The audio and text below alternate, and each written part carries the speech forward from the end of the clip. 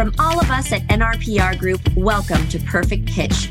I'm your host, Nicole Rodriguez, the CEO and founder of NRPR Group. Here on Perfect Pitch, I interview top members of the media to discuss the tips, tricks, and tactics that PR pros and executives need to perfect their pitch and close really great stories. Welcome to Perfect Pitch. I'm your host, Nicole Rodriguez, also CEO and founder of NRPR Group. As most of you know, if you've already watched a couple of the episodes or listened from wherever you're listening to podcasts, I love interviewing amazing members of the media so that we can discuss best practices, give them the opportunity to share their stories about how they got into journalism and their respective roles and what makes a great story for them. Today, I am joined by a dear friend whom I now consider family. He knows so much about me. Jonathan Small, who I will throw it out there, is also the amazing co-ghostwriter with me for my book, Beverly Hills Boss. So Jonathan, I wasn't going to reveal it, but now that you have, I'll take. Yeah, you did all the work. I was just the conduit who wrote it down and recorded the conversations. You were basically like that icing on the cake and the sprinkles to just put it all together and make it. Actually, I take that back, Jonathan.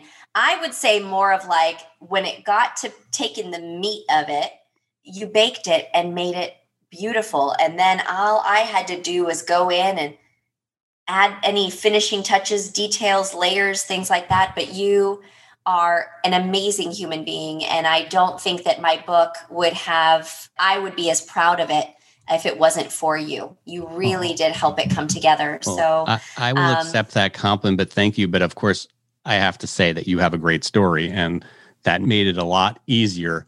I just had to basically sit back and ask you the right questions. And then you revealed your story and you were very honest. As a ghostwriter, that's all you hope for is that the person you're working with has great stories, that they're not a pain in the ass to work with, and that they are honest. And that they like matcha green teas. Yes, we had many a matcha green tea. With Jonathan.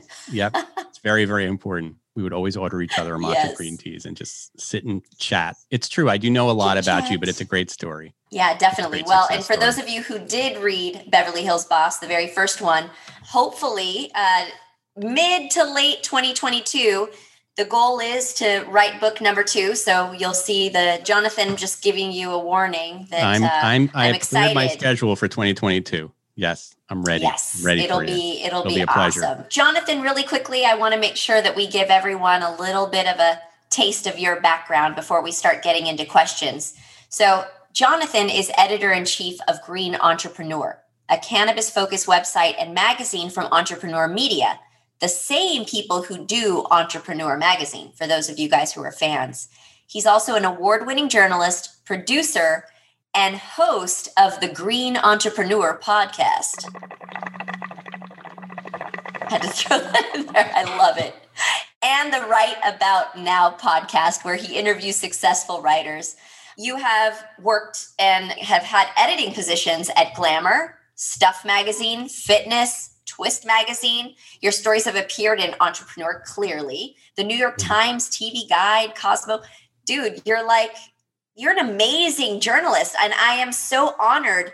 You're also don't you produce a SAG-AFTRA podcast as well? Yeah, I have a little side hustle, which has become, we'll talk about that. Yeah, produce podcasts. Yes. It's one thing I want to talk about. Strike Fire Productions. Yeah, yes, which is helping to power this podcast. Yes, we have everything.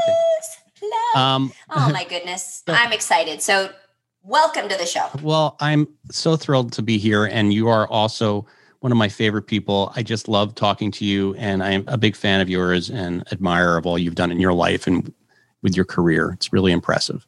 Oh, Jonathan, thank you. Like I said, I consider you family now.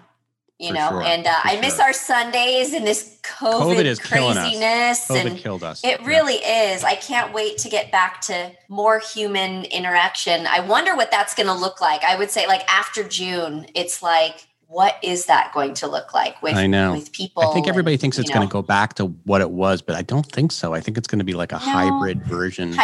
A real hybrid sort of life. And I think we've learned a lot of things, good and bad, from this pandemic and from being quarantined. And certainly, like, are people going to really go back to offices anymore full time? And the way work is done, all these traveling to all these different conferences, is that really going to be necessary anymore? It's going to be really interesting to see. In some ways, I'm trying to see light at the end of the tunnel. I think maybe it's a good thing. Maybe we were too busy. I agree. The crazy thing, though, is being at home, I feel like I'm doing more work because I know it's harder to separate. So really although I don't think NRPR is ever going to go back to our offices full time. We are stuck in a lease. So we're one of those who's still paying rent, even though we're not there in person, which is awful. But I do, on the other side of it, those people who own the buildings and it's not like they planned for a pandemic. And I, to be fair, never wanted to be that person who just kind of up and left, because that did happen to our landlord in a couple of situations, and they're in the middle of things like lawsuits, and that's the last thing I want. I would much rather see my lease through and have that be done, but I don't see us going back full time. The team is just really cranking from home, and in fact, I feel like I've gotten a lot more work done. I know. I hate to say it, but what about you? Yeah. I was freelancing. I freelanced a lot in my career. I wasn't when the pandemic hit. I actually had an office job and was going to my WeWork space, which was kind of like not really an office, but I guess it's technically considered an office. But I had all this experience freelancing and working from home, and always had this same realization that I think everybody's having now, is that I was working twice as hard working for myself, because there was never a time off. I was working all through the weekends. I was always putting pressure on myself that I should be doing more. And there just wasn't that natural rhythm of like going into an office, doing your job, and then going home. At one point, somebody advised me to get a clock to punch in, like to actually like buy a clock, so that when I came to work in the morning at my desk at home, I would just go and put my little card in the clock. And then, so I felt like I was actually like going to a 9-to-5 job. I never did that, but I thought that was a funny idea. So like checking in and checking out to kind of mentally give myself this note, like, you are not working anymore. So people are learning how to like do the new thing. And unfortunately, people are going to be working a little bit harder. It's just the nature of the beast. Yeah, totally. Yeah, I definitely feel like, and people know that you're at home. So it's almost like, well, you can do this, right? Because you're not going There's no anywhere. excuse. I think maybe it can't be like, oh, I'm going out. Well, no, you're not, because COVID. So Damn you, COVID. I know. I want to get into a little bit about your career path, Jonathan. You have written for so many great publications. And I think with the whole introduction of citizen journalism and bloggers and all of that stuff, and I don't discount the hard work that they put in to their jobs, but back in the day, when we were faxing press releases to newsrooms, just kidding. But I do remember a time when bloggers were just getting started, and getting a piece in the New York Times or somewhere was like, it's still very much the thing, but in Entrepreneur Magazine and what have you. I just feel like the media has evolved so much, and there are all of these blurred lines between, well, what is a source that is trusted? What is a source that is not? And, just because I read it on this blog, does it mean that it's true?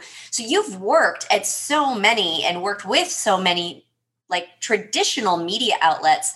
I just have so much respect for the systems that they put in place, and I think that's why space in those outlets is so coveted. So, walk us through a little bit of when you got started and how you were getting stories published versus now you're editor-in-chief, and what's the new process, right? Like old versus new. What does that look like? I've definitely been around.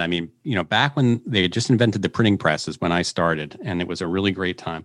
No, I came up in the 90s, which was sort of like the golden era of magazine publishing. And I try to explain this to my kids and to Gen Zers. The sort of coveted job, at least when I lived in New York, was to work at a magazine. It was like maybe the equivalent of being a YouTube star or like a TikTok star. It was just like people wanted to be in the magazine business. It was very quote unquote glamorous. And that's not really why I got into it. I got into it because I actually got a temp job as a receptionist at a magazine, and they ended up hiring me at that magazine. And that's how I got into magazines. It wasn't even like a goal of mine to be a magazine writer, but I ended up really liking it. So back in those days, we had huge staffs of like 100, 150 people. When I worked at Glamour, I mean, there was like 150 people on staff. I was the only guy, but which was a great job. I love that job. And it was like a machine. Cut to now. And it's interesting. I almost feel like, I was in this world of magazines and I kind of got out of it, and we'll talk about that. And then I kind of went back into it to see how much it changed in the time I was away from it. And then when I came back into it, like that staff of Glamour, there's probably like 4 people on staff now, or maybe 5 people on staff. It's completely downsized. It's a tiny little operation now, and I don't know if we were just totally bloated back in the old days or whether like they're just working us to the bone now. Like, I don't know which system made more sense, but I know that the systems have completely changed.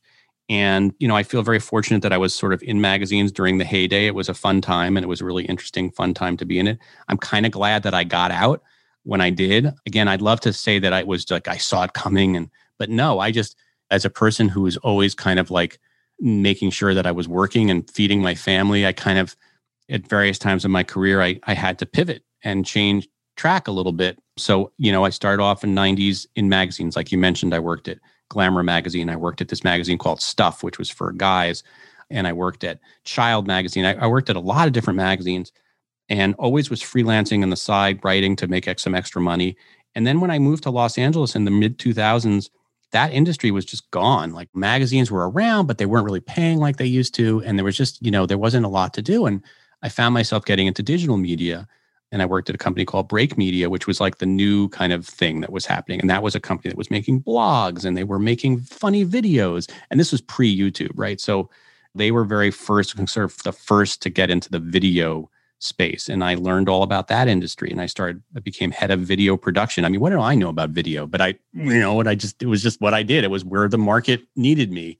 And so I taught myself how to do video and thought I was going to be a video guy for the rest of my life. And suddenly found myself working ultimately in this video thing, working for the Game Show Network, making videos for their YouTube channel and running their digital video department in their digital department. And now that industry is sort of going away, which is hard to believe. There was people make their own videos now, and they don't need big production companies like that. And they weren't able to monetize that. So then I got went right back into publishing. Somebody hired me to work at Green Entrepreneur, like you mentioned, and I run that editorial department. And that is basically a much more downsized version now of a magazine. It's a print magazine that comes out 4 times a year. It's a website that has, at least 6 or 7 stories on the website every day. And we cover the cannabis industry, an industry that I knew absolutely nothing about before I started working there. And now know way too much about, and had no idea that someday I would be working for a cannabis magazine. It's kind of crazy. But, as you said, as a journalist and somebody who's always kind of looking for the next thing, I didn't think that was going to be enough to just work at Green Entrepreneur. And my own just as a personal passion project, I started a podcast, and it's called Right About Now. It's just my own podcast. I interview famous writers about their books, about their lives, about their trials and tribulations, what they've learned. And I just loved podcasting. And I taught myself everything there was to know about podcasting, and then realized that some of my friends were interested in podcasting themselves. And so I helped them set up their podcasts. And then I realized that some companies needed help. So I started, my first client as a podcaster was the SAG-AFTRA union. I had known somebody who they wanted to do a podcast. I said, can you help us produce that? I said, sure. Like, pretended like I knew what I was doing. I didn't know what I was doing, And it just escalated to the point where now I have this business on the side. And I keep saying it's a side hustle, but I feel like that's kind of minimizing it because it takes up a lot of my time, most of my time, called Strike Fire Productions, where I help people make their podcasts, and I help produce podcasts for them. My company helps. So it's kind of the next generation. I started off as a journalist in print. Now I am a journalist, producer in podcasting, which I think is the next sort of new big thing. Who knows what I'll be in 10 years? There's probably going to be some other new thing that I don't even know it's coming down the pike. But I mean, the advice I always give to people is just be nimble, be able to pivot. Don't get stuck in one thing. I have too many friends who are still working at magazines, from the 90s, and then get really bummed that they get fired when, everybody saw that coming. So that's kind of my world. I love it. And I love just how nimble, is it nimble or agile? Which of the two? I don't know. I'm nimble like a fox. I don't know, whatever. Right? It's like, it's like boom, boom, boom. Here I'm sitting, I'm a receptionist, and now I'm a writer, and now I'm a podcaster, and now I'm a this. And you're rolling with the punches, and I love it. I'd like to say that it has to do with my own kind of inner strength, but I think a lot of it is just survival. I'm just not going to let the world push me down. I've got to, keep everybody happy and working. And I mean, look, the way we met is I was doing ghostwriting for a while. Yeah. And that was a great way, another side kind of thing that I was doing that was a great source of income, but also just like doing what I love to do, which is to write and to edit. So, I think even when the chips are down for people and their businesses, start crumbling, I think there's always, alternative things they can find. They just have to be creative about it.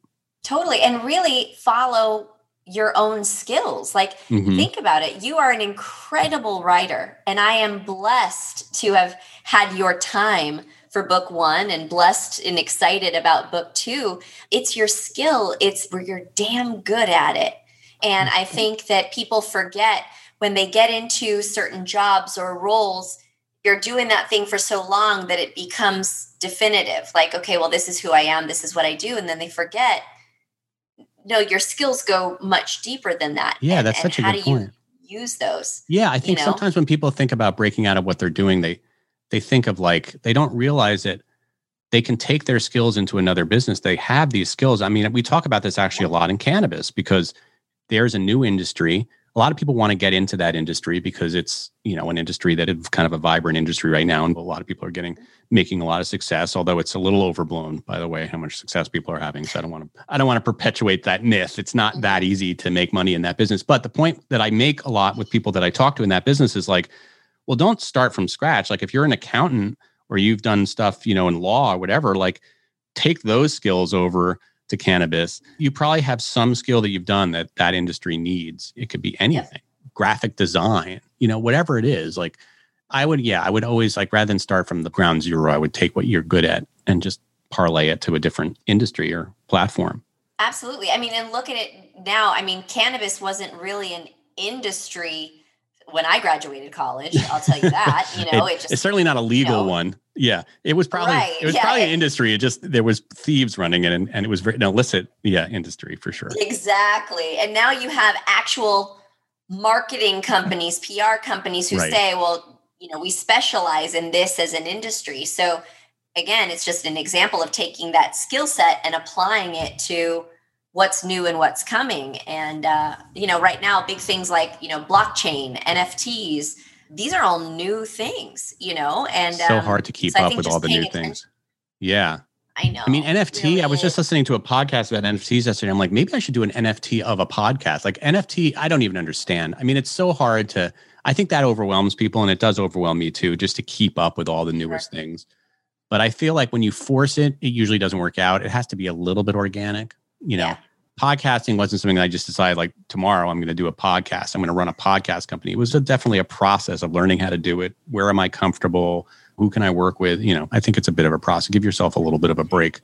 And speaking of that, I mean, so many people want to get into it, right? So for those of you who are listening, who I would say now that podcasting has been around, I think there are right and wrong ways to do it. For sure. You get it to a point to where it's like, you can tell like, okay, amateur hour, no one's going to come in and look at that or listen to that. If you want guests on your show, people like me talking to my clients, they're looking and they're judging. It's just a human thing. If they're looking at a podcast and the branding isn't there, or they're listening and the sound quality is just really poor, or there isn't any sort of following, and not necessarily that it has to have a major following, but it has some sort of uniformity around it. Or these guests are going to say, well, no, that's not on brand for me, right? Yeah. This isn't going to be on brand for me. So I think there is a right and a wrong way now. And I think, you really want to have a podcast. These are the parameters that you should be working within and thinking about. Well, it's interesting. It's the same advice I give sometimes to people who say they want to write a book. And I was like, well, first you have to read a book, or at least read the book that you want to write, read from that genre. It's interesting how many people want to start podcasts and I say, oh, really? Do you like podcasts? Well, I don't really listen to them, but I hear, you can't really make a podcast unless you know what a podcast is. Like it seems so obvious, but again, I tell people this all the time. You can't be a writer unless you write. You can't really be or you can't be a writer unless you read. And you really can't be a podcaster unless you listen to podcasts. You just have to kind of know what the medium is, how it works. You should listen to some of your favorite podcasts. And kind of that's how I learned, is to see what people are doing. And then kind of, in the beginning, basically just like copy what they're doing until you find your own thing. There's a lot of ways now to do podcasts inexpensively. A basic setup for a podcast can be, $200. I mean, you can just get a nice mic and plug it into your computer and do that. At a certain level, like you might want to work more with a professional podcasting production company, and I'm certainly happy to talk to you, strikefireproductions.com. For those who, but for little plug, but for those who are really just starting, I just experiment on your own for a little while. There's a lot of podcasts about how to start a podcast. There's like Podcasting 101 podcasts. I listened to those when I was first starting because it's really helpful. Yeah. I wouldn't spend a lot of money on like taking courses or whatever. Just do your own thing. Maybe interview some friends at first if you want to do an interview show, but just do your own thing, record some stuff, take a little while before you release it, because once you release it, it's really out there and you can't take it back. So I would, record and kind of have an idea. One of the great things about you that you understood right away about podcasting is that the best podcasts are generally kind of focused on like one topic or one sort of theme. And it's hard to have like a general podcast. If you're not a very famous person, like a Joe Rogan, who is just, kind of a famous guy, and he talks to his guests about everything, right? Like he'll have like Elon Musk on one day, and then he'll have like some cannabis expert. Like he's all over the place. Everybody wants to be Joe Rogan. I want to be Joe Rogan, but you can't, or not everybody wants to be Joe Rogan, but they want to have his kind of success, and they want to be able to just go and talk to everybody about every topic. That's harder to make work. Nothing's impossible, but if your specialize is better, like, so your PR Perfect, Perfect Pitch is about, how to pitch, journalists. And then we can talk about that so we can be on topic here, but I know you're talking to me about other things. But that's a really great idea, because that is a real need that people have. You've identified sort of who your audience is. You've identified the kinds of guests that you're going to want to talk to. And that is going to be a really valuable podcast. It's focused. A lot of times people approach me and they don't have that kind of focus. They just know they want to interview people. And I'm like, I like good stories. And I'm like, it can't just be good stories. You really should. I think the exercise is to really be able to distill your podcast into a 15 to 20 word pitch. What is your pitch? If you're telling people, somebody sits down next to you on a airplane back in the day when people used to fly in airplanes, and says, so what's your podcast is that about? A thing? Yeah, exactly. Yeah. So what's, the elevator pitch? So what is your podcast about? Be able to really distill it in a very short and concise thing. And I think that is very helpful when you're thinking about podcasting and how to get into it and whether you should do it at all. Yeah, no, I agree. And the marketer and brander in me is also like, you can record all the content that you want. You've got to get people to listen. So you need to know how, in some way, that you're going to get this podcast distributed, which was exactly why I wanted to call you. I knew the idea that I had about having a podcast. I knew that there were a lot of PR people who would need to listen, especially the up and comers who, might be a little shy when it comes to like, oh, should I pitch this person this way? Should I call them? Should I email them? Well, why don't you listen to them, right? Hear what they really have to say. It will help build your confidence by just hearing their preferences. But I had no clue how to figure out how I was going to distribute the darn thing, and I knew branding needed to be a part of it. So it needed some sort of logo. And, you even gave me the idea of having like a pre-podcast little song. So that little, thing that we hook. Have ahead of it. Yeah, well, I feel like that kind of makes it. Like, oh, this is super fun. Yeah. But and that's the benefit of working with a professional. Well, yeah. And again, I taught myself that, and that came out of listening to a lot of podcasts and seeing what works. And also I know you, and I sort of felt like it should have like your vibe and your kind of upbeat, positive vibe. And that just reflects who you are. That's right. Yeah. Because I also know how crazy busy I am. So for those of you who do want to start a podcast, once you start and people want to see this content, it's not a bad idea to can some of this stuff and get it ready so that in a weekly drop, right? It's like, all right, we're dropping a new episode every Friday. We all know that you're halfway thinking about work and you're halfway out the door. So on Friday, here you go. Here's a little bit of something to teach you. So that's kind of what we're thinking, is just having it like a fun Friday kind of thing. Love it. But I want to record a good 8 to 10 of them. so that I don't have to stress in my busy day or busy life to think about, oh my gosh, I have to do this live. This needs to be live. I need to do this tomorrow. I'm also working with journalists like you things pop up. Right. There could be a hot deadline where if we were only doing this live, forget it, then we'd be without content that day. So I think that to me, I think you're really, So this is our top 10 first episodes out. You are in it. And I think that's really wise. And it is advice that I give to most of my clients. They don't really do news-based. If you're doing like a news-based podcast, that's a whole different thing. But that's also, just know that is very time-consuming and very hard to pull off. And you really need to have a lot of free time. But the better goal is to do sort of evergreen topics that are relevant, but not necessarily timed to this has to come out on Christmas Day. And although, by the way, never release a podcast on Christmas Day. I did that once and like 5 people listened to it. But, the idea like to stockpile and can a bunch of podcasts, have them ready to go. I always like to start the general release, like when you first premiere your podcast, to have at least 3 that are able to be downloaded, because I feel like there's something weird about looking at a podcast and they've recorded 1 episode. You definitely want to have, and if people like it, you want to. That's a good idea. Right. So the first 3 drop at the same time. The first 3, yeah. We're going to drop the first 3. Yeah. We're doing the sort of HBO. It's more of it's like a hybrid of Netflix, HBO. We're doing a kind of Netflix, so they can binge a little bit, right? So they should really be able to listen to the first 3. So you just have a little bit, plus your trailer. I always have our talent record trailers because it just kind of gives people a little taste of what's coming. And and then just have 3 ready to go. And then you're ready to go. And the other thing to know is that the first few weeks of a podcast are actually very important for the algorithm of the podcast, because Apple iTunes does this thing where they do new and noteworthy. If you can get on new and noteworthy on Apple iTunes, it's a really nice perk for your podcast because you show up on their homepage and a lot of people will surfaces your podcast. And the way the algorithm works is it kind of looks at your podcast for the first month or so and sees how many people are listening, but also how many people are commenting and how many people are giving it ratings. And so I always encourage people that first month, do some serious PR, definitely get your friends to write nice comments about it, get some ratings, because the algorithm is noticing that.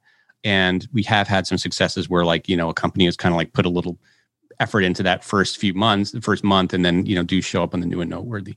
My personal podcast, I showed up on the new and noteworthy, and it was just all myself, calling my friends and being please just rate me. Please rate me. Please. Yeah, please rate me. Rate me. A little insider tip. It's good to kind of start with a bang with podcasts. And this is so cliche, but it is true. It is definitely a marathon, not a sprint. I think people get a little discouraged when they don't have a lot of success right away, but it takes time for people to discover. It takes time for people to regularly go to your podcast. These things take time. And the numbers, that you get of listeners are so much higher quality than what you would get on a video. People who listen to podcasts listen to 80% of the podcast. They're there. They devote time, as opposed to a video where, as we all know, we watch a video for 3 seconds and we click out, but that counts as a view. And it's I didn't really watch that video. Podcasts have really loyal listeners. People like to listen to podcasts. So if you can hook a person, even if it's you have 100 listeners, but they're listening to 80% of your podcast, that's a good number. That's a committed audience. Yeah, that's a committed audience that will evangelize and really do things for you. I love That's it. my little spiel about podcasts. I love it only because it is something that I hear so many people wanting to get into. I'm glad I've gotten into it. This gives me an opportunity to, just chit chat with some of the people that I do work with all the time, but on a different level, right? I work with media, but usually we're talking about my client's story or whatever it is, but really being able to just sit and talk about their world, especially in PR. We wouldn't exist without the media. PR I know it's a love-hate relationship. I always used to say that. I know. It's a love-hate, although as I get older, much more of a love than a hate. I think when I was a young kid, I was publicists are so annoying. But I actually really couldn't do my job without publicists, without them telling me what's going on. So it's definitely necessary. And we can talk about why I sometimes hated publicists, but I've never really hated anyone. Yeah, I would love to hear that. Well, I mean you're the opposite of what the kind of publicist that I don't like does. As a green entrepreneur editor, I could just show you my inbox. It's crazy how many emails I get a day. I just somehow got on lists. You can imagine every cannabis company in the world wants us to write about them. And there's a lot of cannabis companies and the ones that have the money to hire a publicist. And there's a lot of them. even worse with cannabis is there's so many restrictions on advertising and social media that they really are much more dependent on the media and the press than a lot of other industries. Like you can't just do a Google AdWords ad. You can't just do a huge Instagram campaign on a lot of cannabis products. You'll get taken down. So anyway, they like the press. That's lovely, but I'm inundated with email pitches all day long. They stress me out. Right. I've actually now sort of figured out a way to weed through them, so to speak. By the way, there'll be a lot of cannabis puns today. How do I weed through? Thank you. Through that. Yes. I love it. One of the things that always surprises me is that I can always tell when somebody's pitching me and they've sent the same pitch to like 100 people. I mean, it's obvious, I can just see it's a formatted thing. Sometimes my name is in there. Sometimes it's not even in there. It's like, dear editor. It's a box. Yeah. Dear editor, dear fill in the blank. Would you be interested? Yeah. And honestly, I would say 99% of the times I just delete those emails. I don't even read past the dear editor because my feeling is like, if you didn't take the time to like get to know my publication and what I'm interested in, then why should I take the time to like read your thing? So I do delete those. Sorry, I just do because I just don't have time. If I have 1,000 emails, I have to like mind my mental health. Then there are the publicists who have actually established a personal relationship with me. I know you're really good at that, even though we've never. Well, I know we have worked on some stories together outside of our professional, outside of our. You've definitely pitched me some entrepreneur stories, and you were very specific about like, this is what the story is. This is who the person is. I think this would be good for this publication. So I have some relationships with publicists who I know that they're never going to pitch me anything unless they are really think that I'm gonna write it or would be really seriously interested and know kind of what I'm looking for. So those are the ones I always open, and it's like I know their names, so I see them pop up my thing, and I'm like going to probably open those emails. Those are the people I've established relationship with. But then there's people who are new to the business or don't, haven't worked with me before. And as long as it's kind of like has a little bit of a personal flavor, and I can tell that somebody has actually read the website. The worst thing, like somebody today sent me, well, can you send me a sample? Because I said, this is not really the kind of a story that we do. And they wrote back like, can you send me an example of the kinds of stories that you're looking for? I'm like, no, I'm not going to do that. No, they didn't. Yes, that happens all the time. Jonathan, no. You have no idea what publicists do. I'm like, well, why don't you look at my freaking website? I mean, it's like send you an example. Yeah, I'm going to go back and here's the kinds of stories I want. I mean, it's just that attitude is so, I know it's shocking. That happened today. So, I mean, that's just today's. So those are the kind of publicists that I don't get mad anymore, but I'm just kind of like deleted, like I don't even respond because it's just not worth my time. If I have to explain that to you, but it always has amazed me. This has been true from the time I was back in magazines in the 90s that I would get pitches. We used to get poetry pitches at Maxim. We used to just laugh like, has anybody like ever read the magazine? Yeah, like poetry for Maxim. Like we're going to be like, we don't really print poetry, but your poem was so good that we're going to print it. Good. Yeah, that we're going to create a whole new page in our magazine. No, like look at the magazine. Look at the sections of the magazine. Where would this go? Find out who's the editor of that section. Like do a little work. It's really not that hard to do that extra work. In the end, I feel like it's worth it. Now, I've never been a publicist, and I know you're under a lot of pressure.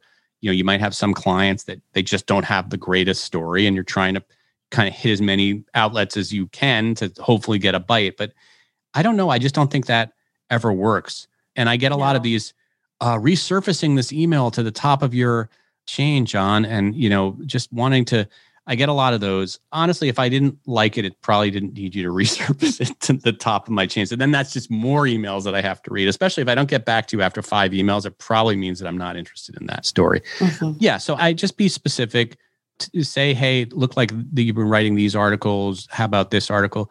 I mean, it's tricky now with Green Entrepreneur. I got to be honest with you. And if anybody's listening and wants to pitch us, I don't write that many. I write maybe one story every 4 weeks for Entrepreneur at this point. I don't have time to write articles. So I really kind of rely on our freelancers to write articles. So I'm not even the right person to pitch, but I'll often tell them that or tell them, hey, if you want this article written, maybe do a byline yourself and submit it. Or have a journalist do a byline and submit it this way, and I can send you our writer's guideline. So I kind of direct people in the right way. I don't want to totally mislead them that I'm like sitting around waiting for stories to be written because I just don't. I'm a kind of a one-man show. I'm the only full-time employee at Green Entrepreneur. Let's put it that way. And these are all good things to know. I mean, first of all, I have no words for the person who had to be junior and had to be someone who doesn't have a mentor at whatever firm that they're at to actually give them a good kick in the pants when it comes to doing the work. You said that word and it just hit me.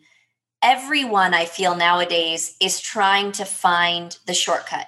They're trying to cut corners. They're trying to just, okay, I need to turn this out. And it's a volume thing rather than a quality thing. And I just, being in the business for, over 20 years, one of the reasons why I love my job is because I do get to become really good friends with journalists. And then my job becomes easy because I can send you a quick email or a text and be like, hey, I have a story idea and a client that may be of interest.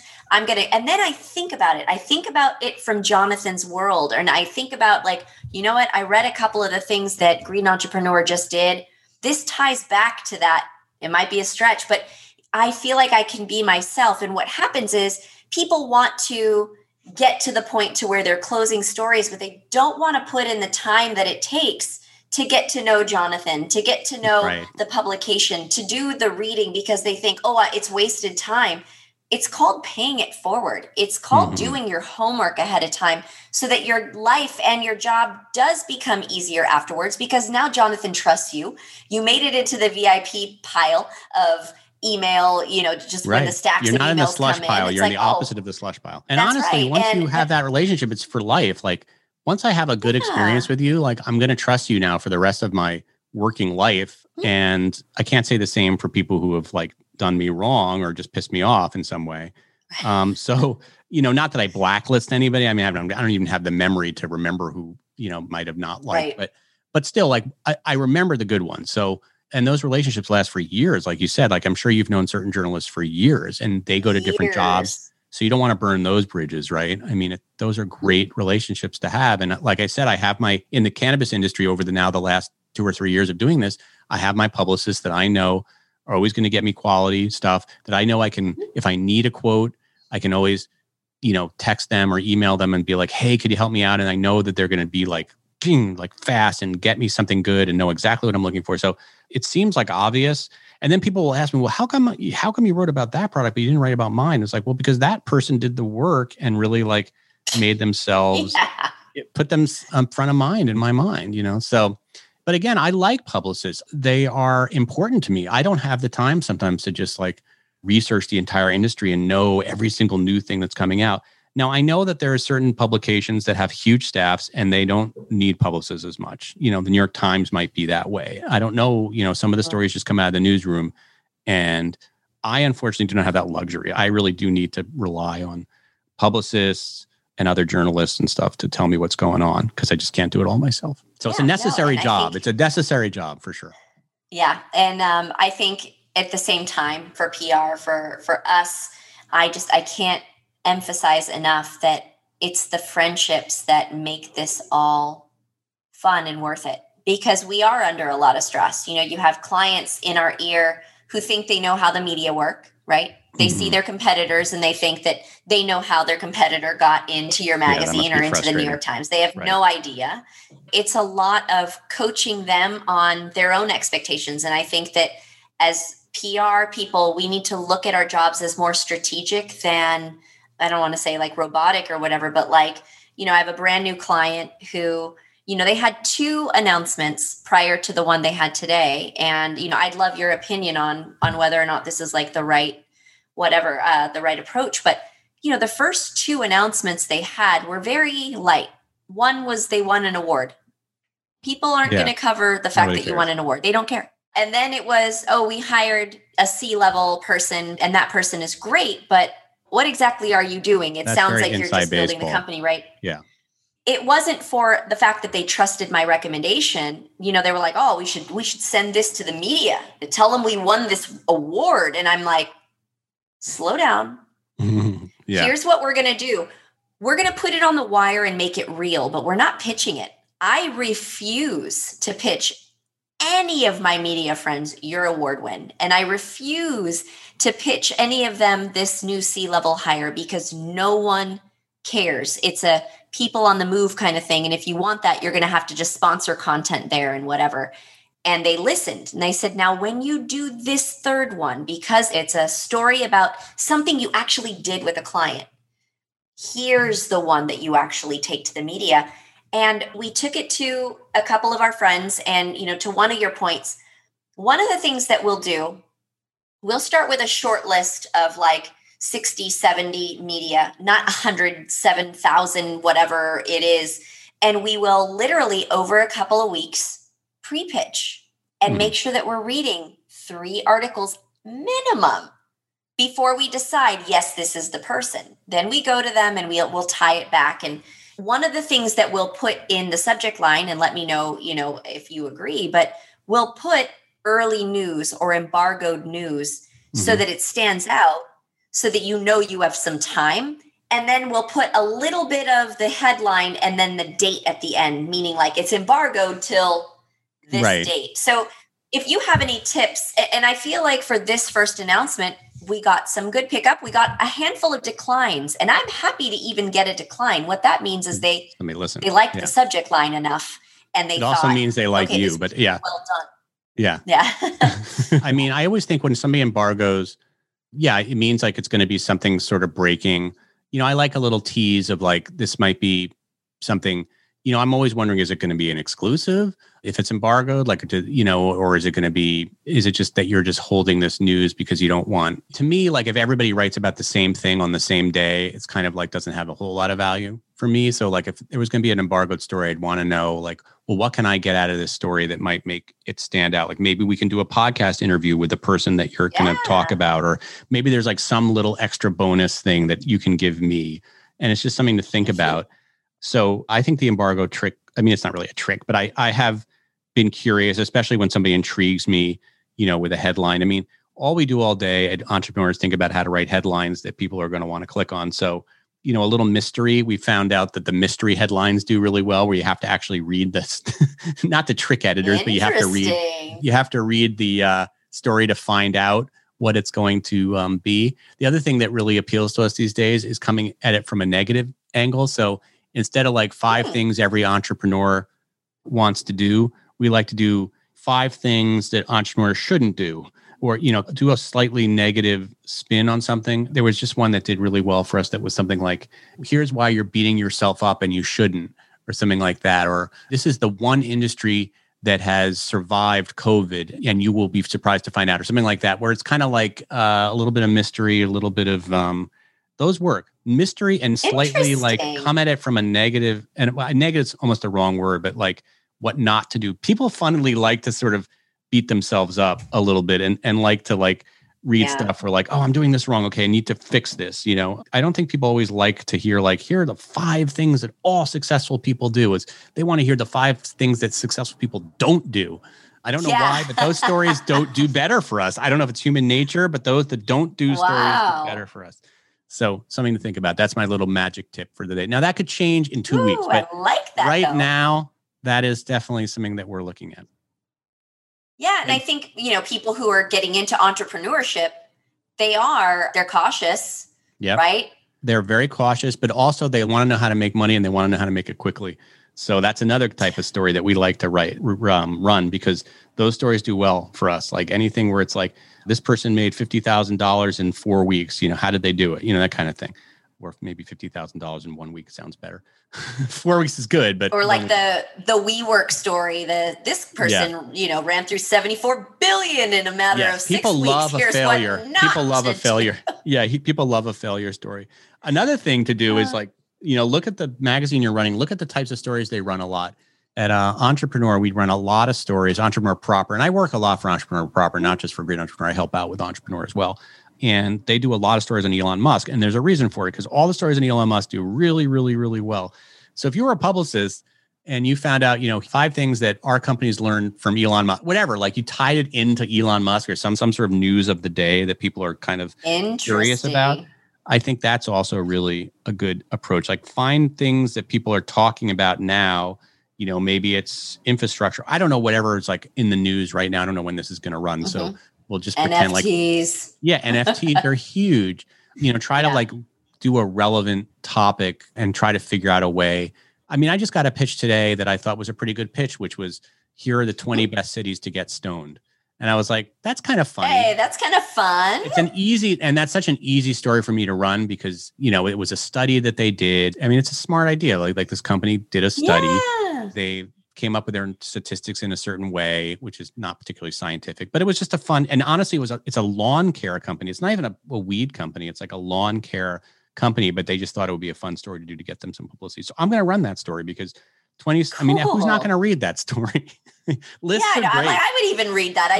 Lists are great. Did my city end up there? Yeah. Yeah. Lists and studies. I mean, I think we all know that journalists love a good study, especially if there's some surprising outcome.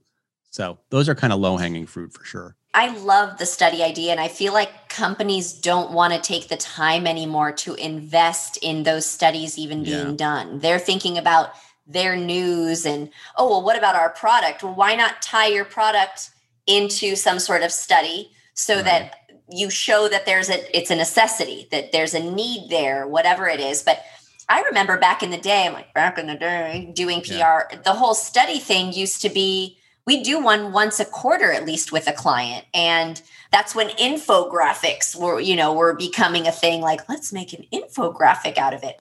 Yeah. You know what? Now that I think about it, I feel like clients that's such a good idea. And controversy and problems that they're solving. We love stories. Yeah. Solve a problem, right? That's the entrepreneurial mantra. And of course, we're talking about Entrepreneur Magazine here. So, what problem is your company solving? Okay, so they hired a new guy, but what problem did that solve? And how is that, what is the overall problem in the industry that they're solving?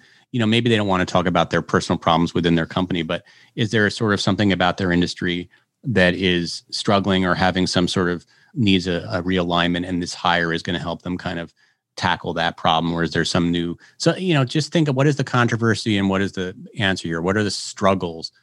And, rags to riches stories always do really well. So maybe that person you hired, do a little deeper dive into that new person you hired. Maybe somebody pitched me once, like what this CEO learned from working at 6 years at Chipotle that he's going to bring to the cannabis industry. And I like that because it's like, so what did a mainstream, that's awesome. What did a mainstream company teach this guy that he's now going to put into cannabis? That was like an interesting story angle for me. So, it's there. You just have to do a little deeper. The story is not the new hire. I get so many pitches a day about series rounds. Oh my God. People love to pitch me. Oh, they just raised $5 million. Think about it. Who gives a shit? And if anything, you hate reading. Yeah. What are they doing with the money? Right. Yeah. Nobody wants to read about how great your company is because they just raised $5 million. Put that on your social media. It's fine. You can put it out there. But nobody wants to read that story unless it's about some trend. By the way, all these companies in that space are raising money and what's going on here, but I hate series round raises. Oh, they just raised a 5 million Series B thing, or mergers. I'm like, I care about mergers. I don't care about mergers. But the thing is, if they actually read Entrepreneur, they'd see that content is not what you're producing. We would never do a story on a merger. Right. There are very specific M&A or, fintech, whatever it is, outlets that will cover that. Don't assume because the name of the magazine says Entrepreneur that they are going to give a crap about your series. Yes, there are B2B publications that that do mergers, and that's kind of like their bread and butter. That is not Entrepreneur. And it's just amazing how many people. So that pitch, for example, that should go to Green Market Report and some of the companies but don't put me on your mass email list and then be like, why are you not covering the new merger? And then say, hey, just bumping this up to the top of your email chain, wondered if you saw about the merger. And I'm like, we don't do mergers. Have you ever seen a merger I'd be like, in your life? Literally, it's like, I want to write that, but then I'm just like, sometimes I want to write that back, but then I'm just like, why take the time? I don't want some junior publicist crying. And why did he so mean to me? That Jonathan, the millennial, right? He's mean. He was so mean. No, then all of a sudden you're canceled. Jonathan I don't want to be canceled. Canceled. God no! Yeah. Look at the sun suddenly shining on my face. I look like does it look okay? It's like a it looks beautiful. Painting. Okay. Actually, it's very bright blue. It's very pretty coming out from the side there. Well, that's good. But I want to be. Yeah, no. You look. And it's shimmering off your glasses just right. There we go. For those listening, they're like, what is it doing? I know, right? Well, you'll have to catch it on YouTube to see the beautiful blue glimmer shimmering off of Jonathan's eyeglasses. But, I want to be mindful of time. I could talk to you for hours. I have talked to you for hours. I literally think we have sat at a Starbucks and talked for like 3, sometimes like 4 hours at a time. Like, you are one of my favorite people to talk to. But I want to also be mindful of your very busy schedule. If there was one thing that you want PRP to stop doing forever, other than giving you, pitching you about, M&As and fundraising, if you can really sum up, okay, in all of the years I've been in journalism, please stop doing this. What is it? I should look at my email right now. I just think, please stop sending me a cut and paste email. I mean, I can see right now there's probably 5 emails in here that are cut and paste. I can just tell.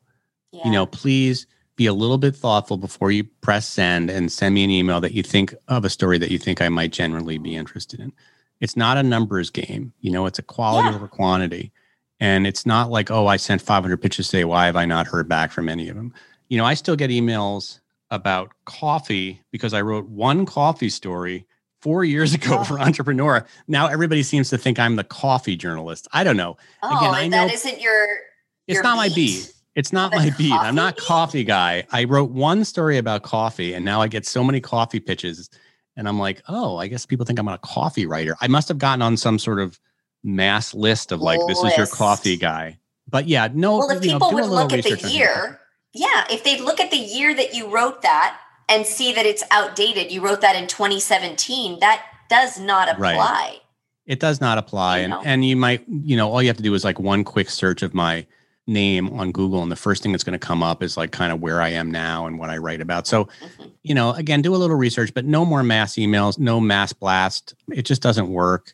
Yeah. And at least it doesn't work for me. Maybe it works for some journalists. I haven't met any.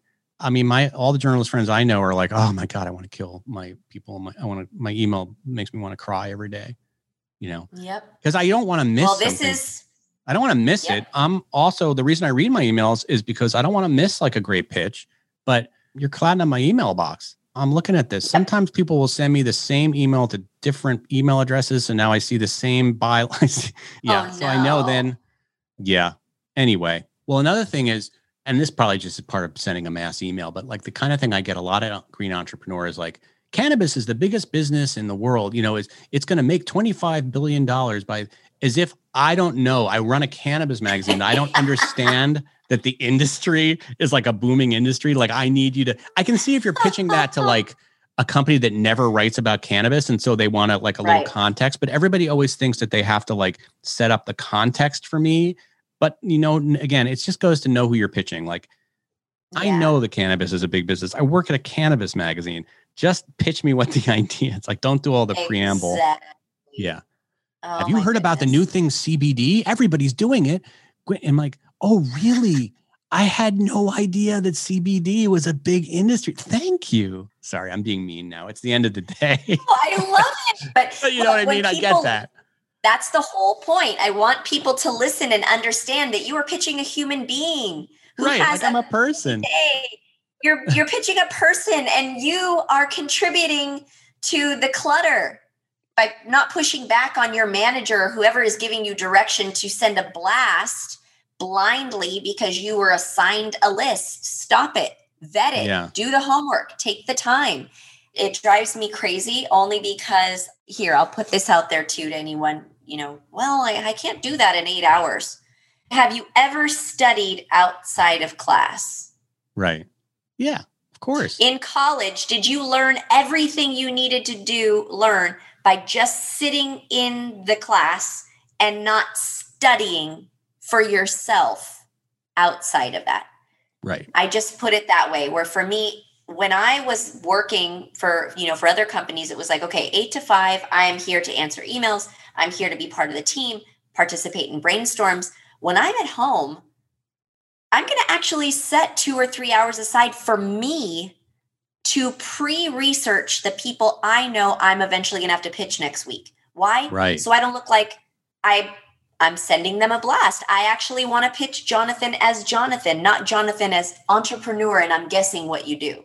So that's great advice. Do the homework outside of class. It pays off. I mean, I'm not saying you have to research every single person that you ever pitch, but I mean, find the journalists that you like, get to know them a little bit better, and they can everybody makes everybody happy. Because honestly, if you send me good story ideas, it just makes my life so much easier. I'm happy they sent me the 20 places to get stoned. It's just, it's copy that I can use that I think will get clicks on, you know? Yeah. So totally.